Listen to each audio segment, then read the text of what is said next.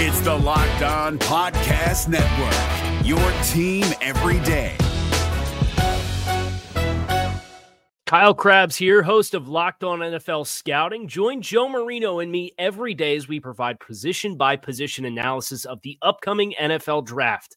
Check out the Locked On NFL Scouting podcast with the Draft Dudes on YouTube or wherever you listen to your favorite podcasts. Joe Burrow's done something, according to PFF, that only one other guy has done since 2021. Let's get into that impressive PFF statistic. You are Locked On Bengals, your daily Cincinnati Bengals podcast, part of the Locked On Podcast Network, your team every day.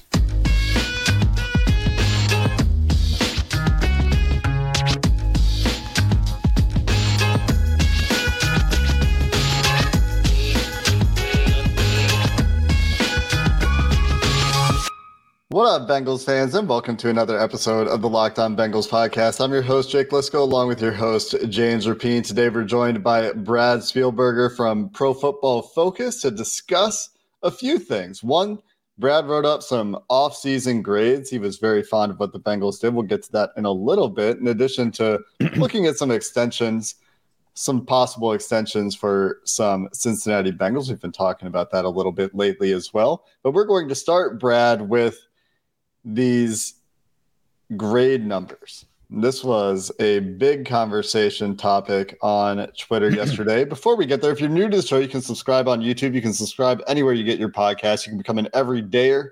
Make sure you don't miss an episode of the Locked On Bengals podcast as we go through some guests in the offseason. And you can join that first listen club. We appreciate all of you who make us your first listen every day. And Brad, let's talk about it. You tweeted on June 19th, a tweet that has sparked conversation across the internet. Chiefs fans, Bills fans, Bengals fans, probably to and on, if I had to guess. Games with a 90-plus PFF grade since 2021. Josh Allen has 9. Joe Burrow has 6. No other quarterback has 3. And it kind of goes in line with Joe Burrow's overall grade, which has led PFF over the last 2 years.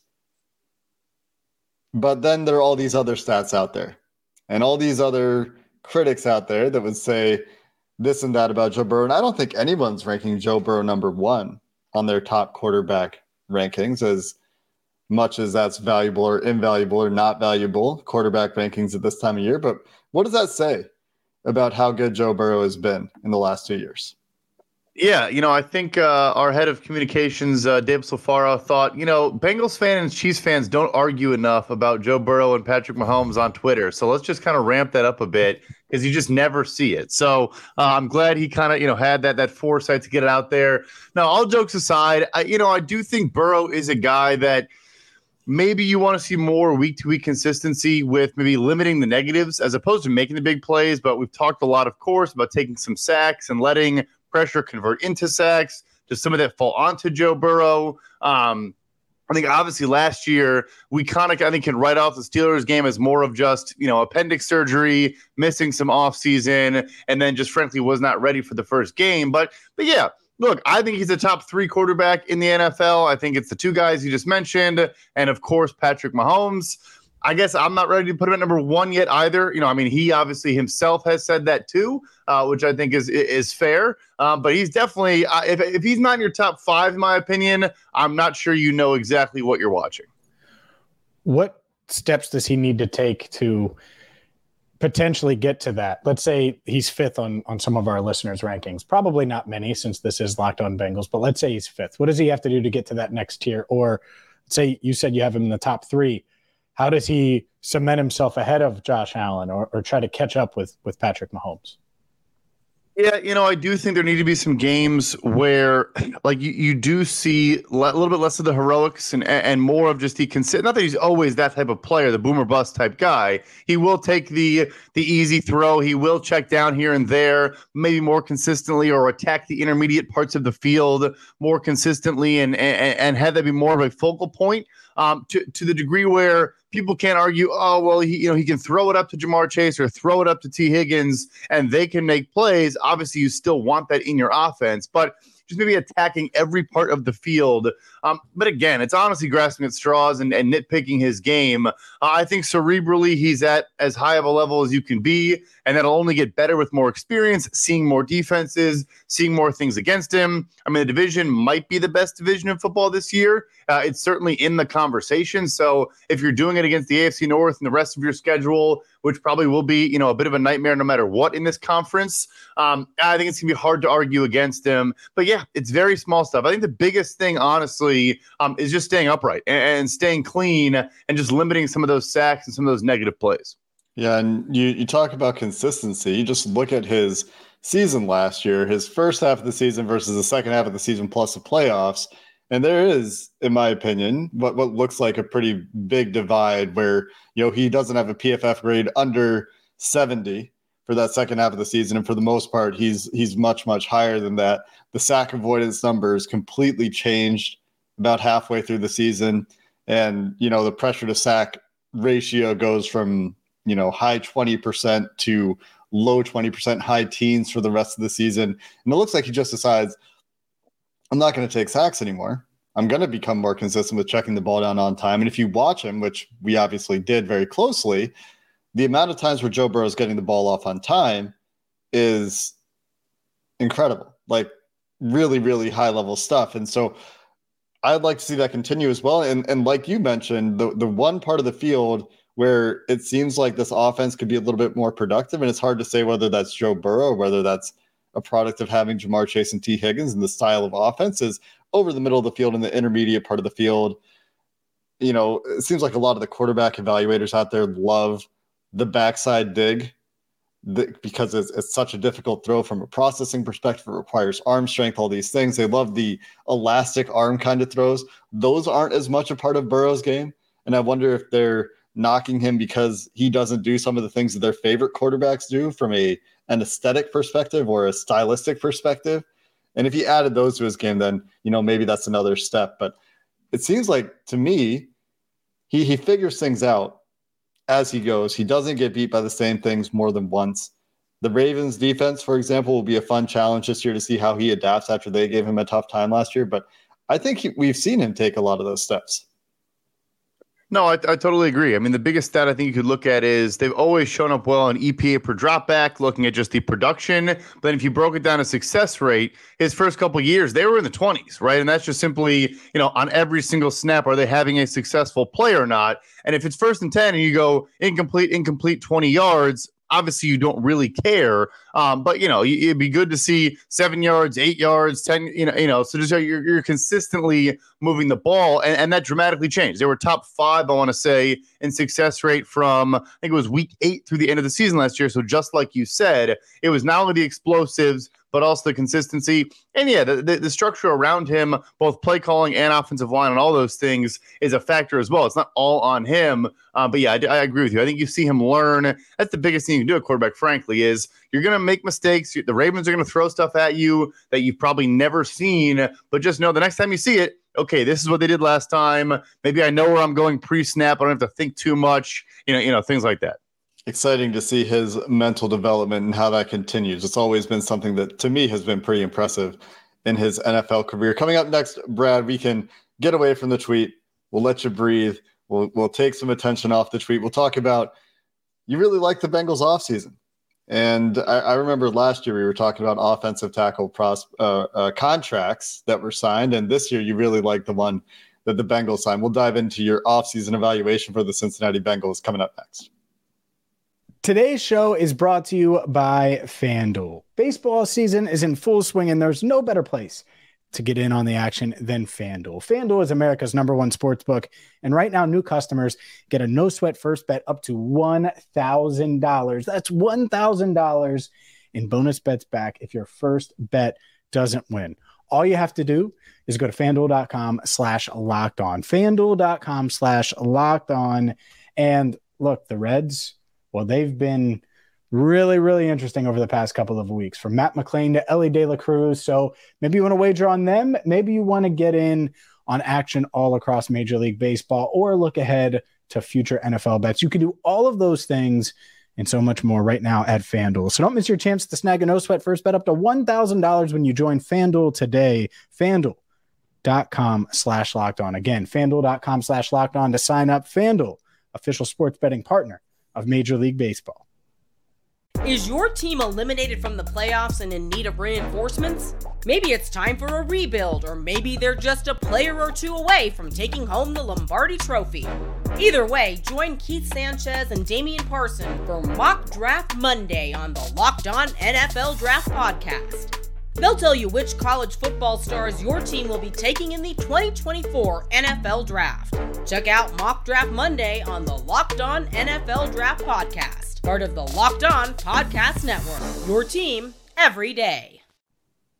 Brad, let's dive into your offseason grades a bit. And the Bengals, one of a few A's that you handed out, and one of the most surprising signings in franchise history, maybe the most surprising, leads the way with the Orlando Brown Jr. deal. Just full disclaimer, we did our entire free agency show that day at like 10 at night, and the signing comes down at like 10:30. So I don't think anyone here saw it coming.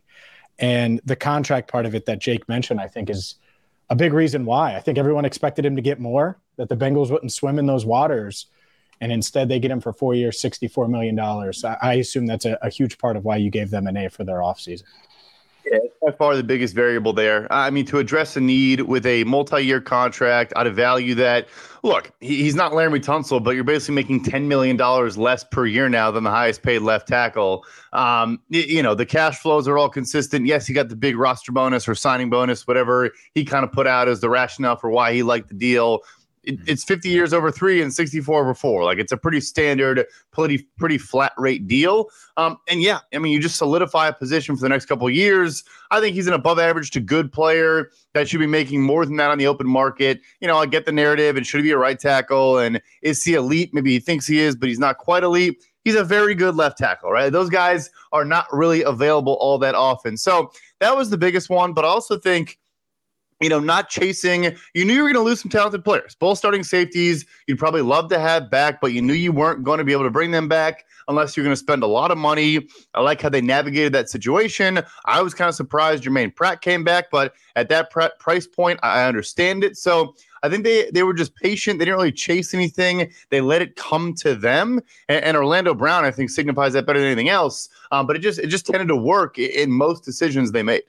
And that's been their approach, it seems, for the last few years. They've let things come to them a little bit. They've got some same old Bengals in them in some ways, in terms of the way they do business, in terms of the contract structure, in terms of kind of having a price point in mind and not moving off of it significantly, at least from what we've heard about contracts they've offered and kind of the way we've seen some contract situations play out. There's a couple things that we can talk about there. One of them is Orlando Brown, and we can talk about linebackers as well, because Jermaine Pratt was a surprise to, I think, most, if not all, that cover the Bengals or were looking at free agency and kind of trying to predict where people would go. But that partially predicated, I think, by Von Bell's departure, which was also somewhat surprising, given that it was very easy to predict that Jesse Bates was going to go. But Orlando Brown, on his third team, on his second contract, relatively rare to see a player like that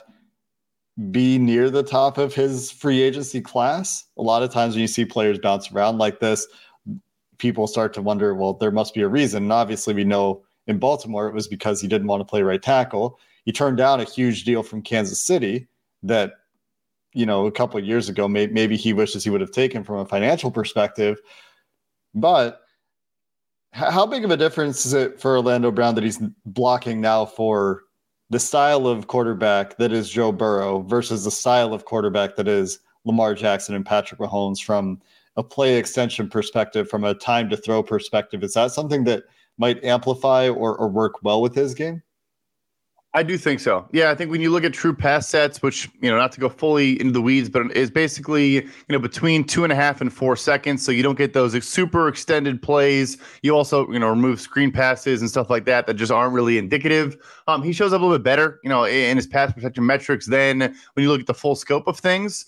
And yeah, we talked about it. Burrow has brought his average time to throw down. He still, of course, is going to extend plays and make things happen downfield when he needs to. But I think this structure does suit Orlando Brown pretty well. If I had to pick between the 3 quarterbacks, that he's now played in front of, I would imagine his game meshes the best with a Burrow. Just kind of a more rhythm and timing offense that is trending more and more in that direction as time goes on.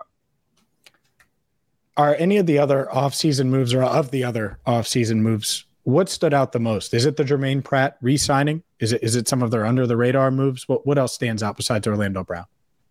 Yeah, I think the big thing that they've been able to do, if you look at both the free agency and the draft, is that, not only do they have talent at starting spots, like I also like bringing in a Nick Scott. I think he's a versatile, good player. Obviously, he is not right now in the caliber of a Jesse Bates or a Von Bell, but I think he's going to be a good player and a good value on his deal. But then the ability to, because the way you've drafted and signed the last couple of years, like I love the Myles Murphy pick. I love the Jordan Battle pick. And neither guy needs to start right away necessarily, right? Like you're bringing guys in that are talented, good football players that could maybe have large roles right away. But because you've been strong in your approach and again, haven't chased some big deals, it's enabled you now to have quality depth at pretty much every position on the roster, which again, like getting good starters is the first part of the battle. We all know that. But then also having good players behind them is really that next step you have to take if you want to make it through, a 17-game schedule and the playoffs and all these things. And I think they're better positioned in that regard than they've been as far as I can remember, frankly. And we've seen depth come up and bite them for the last couple of years in their playoff runs, mostly on the offensive line. And they have more offensive linemen under contract at this point, going through their offseason competing for roster spots than they have in the last few years. Before we talk about some of the contracts, and Jermaine Pratt will come back up, I think, here when we talk about Logan Wilson eventually, anything that you would like to see the Bengals do in the remainder of the offseason that might get this from, a solid 95A or 94A or whatever your grading scale is, bumped up closer to that A+ range? Yeah, so I do think at this point it seems like Jonah Williams recognizes he should just get ready to play right tackle, settle in, play there at Alabama, has the experience. And frankly, the market's like, it's not really a strong argument anymore. Back in the day, I would have no issue whatsoever with the tackle being like, I refuse to move. And obviously it's kind of ironic that Orlando Brown is here for the same reason, but the markets are basically the same. Like you got Lane Johnson at around $20.5 million. And I mentioned Laremy Tunsil at 25. So anyway, let's say Jonah's there. He's fine with it. He's comfortable. I think I'd rather start him than a Lyle Collins that I'm not sure when he'll be fully healthy. Seems like he's out of schedule, but the injury I read about him sounded pretty gnarly. And obviously he has a bit of an extended history there. So long answer short, maybe even still looking at a George Fant or like one more kind of swing piece, a guy that you could bring in for 1 year, $2.5 million. I know we talk about offensive line probably too much, but just really like nail that down so you have no concern if injuries pile up or if guys are unhappy or anything like that. Are you surprised they didn't do anything with Mixon's contract? That was something we talked about a ton here, and I guess they still could. But are you surprised that he's still at that number currently? I am very surprised, especially because you could just point to now if you're them, say, look, Dalvin got cut, Zeke got cut, Aaron Jones took a pay cut, like all the franchise, like. You're not even just saying it for yourself or just making an argument. Oh, we need the help. It's like, no, like everyone's doing it. We're also going to do it. Not even getting into the legal stuff and everything else going on there. So yeah, I am kind of surprised that he is still, look, maybe they lost leverage because they did not, they don't have an Alexander Madison or a Tony Pollard in place, right? You do add Chase Brown in the 5th round. You have some guys there, but you lose Samaje Perine. Like you do maybe just say, hey, you know what? We can't play hardball because he might say, all right, well, then I'm out. And then we kind of feel like we are deficient at that position. Let's continue with some potential contract extensions from another Joe to T. Higgins and more. We'll do that with Brad coming up next. Is your team eliminated from the playoffs and in need of reinforcements? Maybe it's time for a rebuild, or maybe they're just a player or two away from taking home the Lombardi Trophy. Either way, join Keith Sanchez and Damian Parson for Mock Draft Monday on the Locked On NFL Draft Podcast. They'll tell you which college football stars your team will be taking in the 2024 NFL Draft. Check out Mock Draft Monday on the Locked On NFL Draft Podcast, part of the Locked On Podcast Network, your team every day. Let's talk extensions. We've been talking about this. We've talked about the Peyton Manning and his receivers in Indianapolis, where that's happened before. And we've talked with Brad about this before too. It looks like the Bengals are waiting to get the Joe Burrow deal done before they make any other extension moves this year. There's been a lot of speculation about what a team-friendly deal might look like for Joe Burrow, with his comments about having awareness of the other guys on this team that he would like to have playing with him on the Bengals as long as possible. But we still expect that Joe Burrow's contract will set the market at quarterback in one way or another.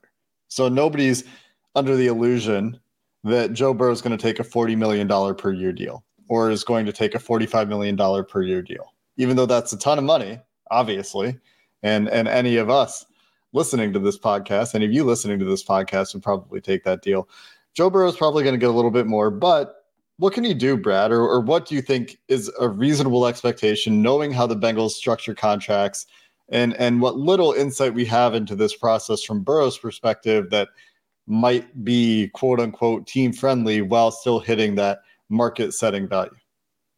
Yeah, I think the biggest thing he could do, or maybe him and his camp would be willing to do, would be to go to 5 years. Look, I'm sure they're trying to push for a 4-year deal. It's all super complicated with the representation for him and Herbert. It's a bunch of different people. But nevertheless, there are some people that also were involved with Daniel Jones, Dak Prescott, guys that have pushed back towards the 4-year extension, which was kind of the norm.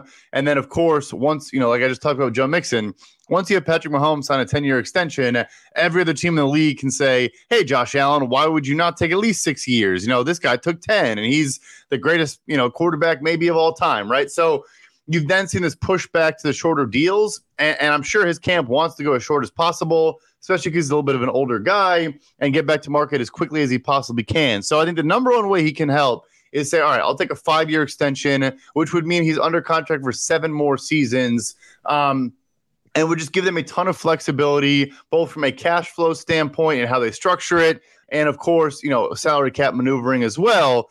But yeah, I would be surprised if the average per year number is not the largest ever, at least at the time he signs it. I just would be surprised if that's not the case. Is there any reason or path realistically where you could see it like that percentage of the cap where he just gets a certain percentage year to year? I know that's been floated out there by some. Do you think that's realistic or no?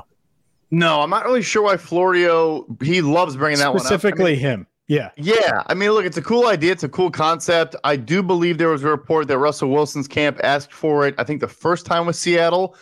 Of all the teams to like with him saying, I'd be most expected from Joe Burrow. Like, yeah, the Bengals are the team that are going to do that. Like, yeah, that makes a whole lot of sense. So short answer, no.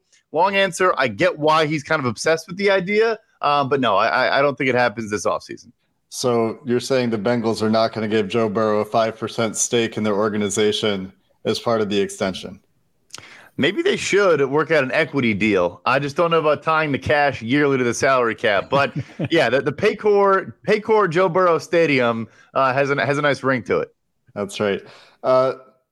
Another thing that's a common point of discussion, going back to those Twitter arguments that you mentioned at the top of the show, is keeping Jamar Chase, T. Higgins, and Joe Burrow together.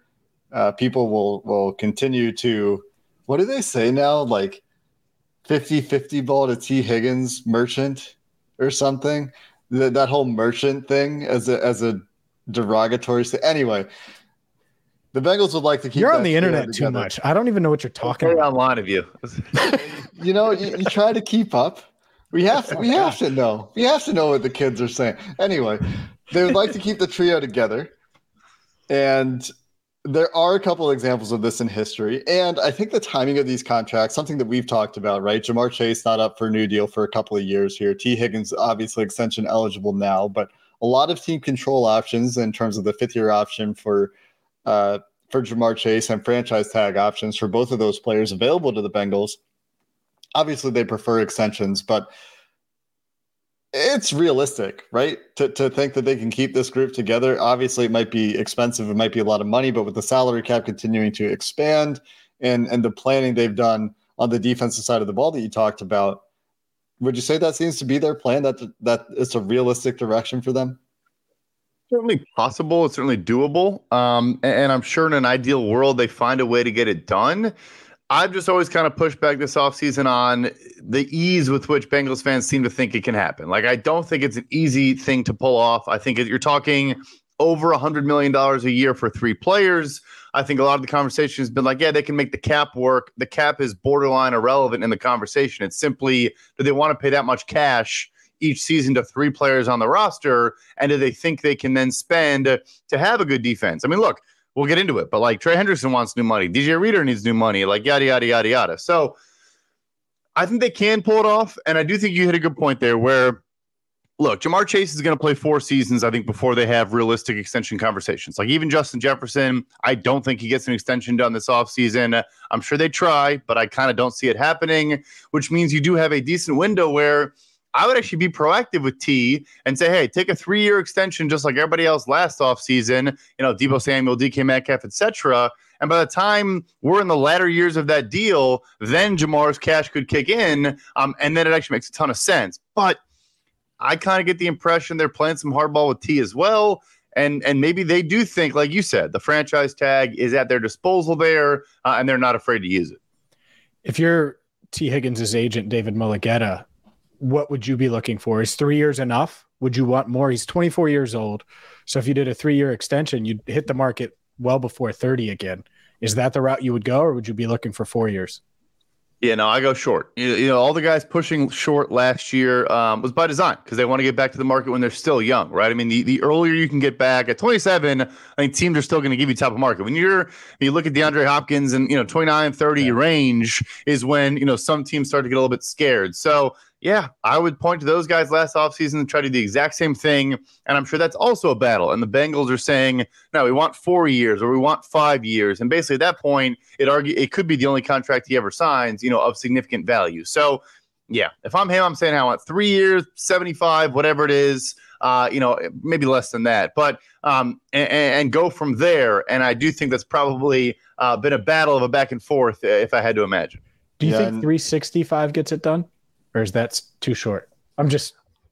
Yeah, no, I think it's like right in the floor range, right? So it's just below 22 a year. Like I would say it's probably around the floor, or it would have to be extremely strong first 2-year cash flow, like 45 mil or 50 mil over 2. And then you're going into that last year with the understanding that you're probably going to extend him and he's not actually going to play that last year for 15 million in cash or whatever the case may be, which is kind of, how Cincinnati does things with their big signing bonuses. But I would guess that's like pretty close to the floor.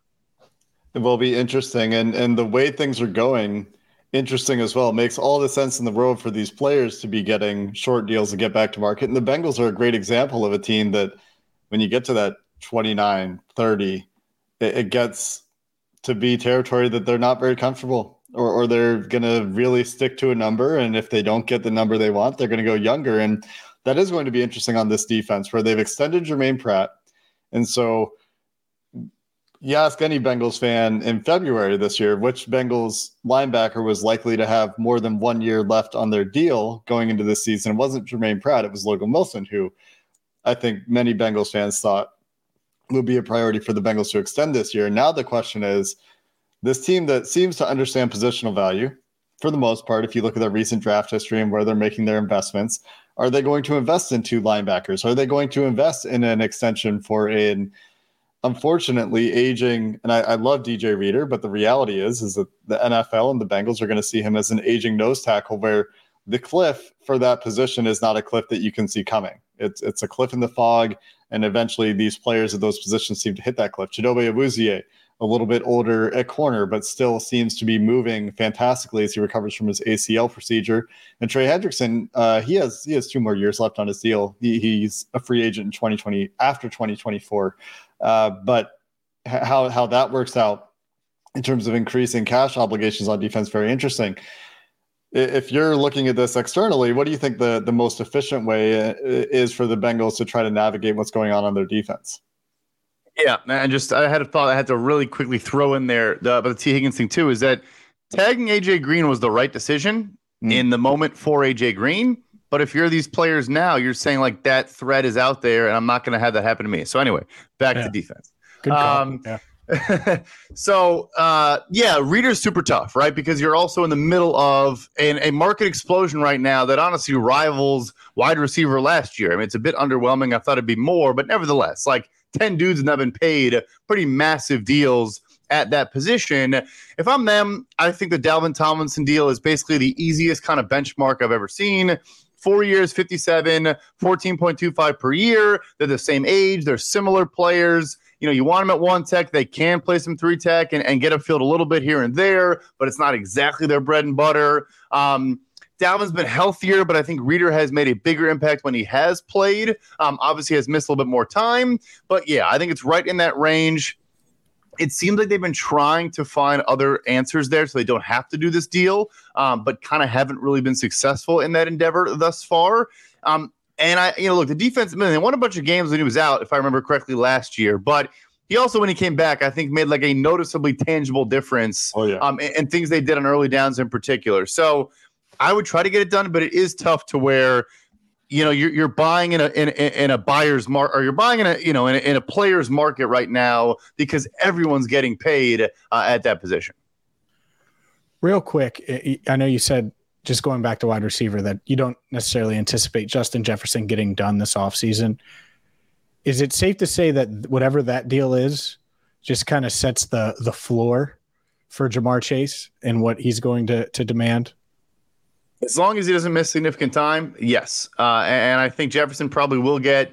I know Tyreek Hill is listed at $30 million per year. He's on a 3-year, $75 million contract, at least in my opinion. I think Jefferson gets a legitimate. Maybe the deal starts with a 3, and it's an actual. He's that productive and that caliber.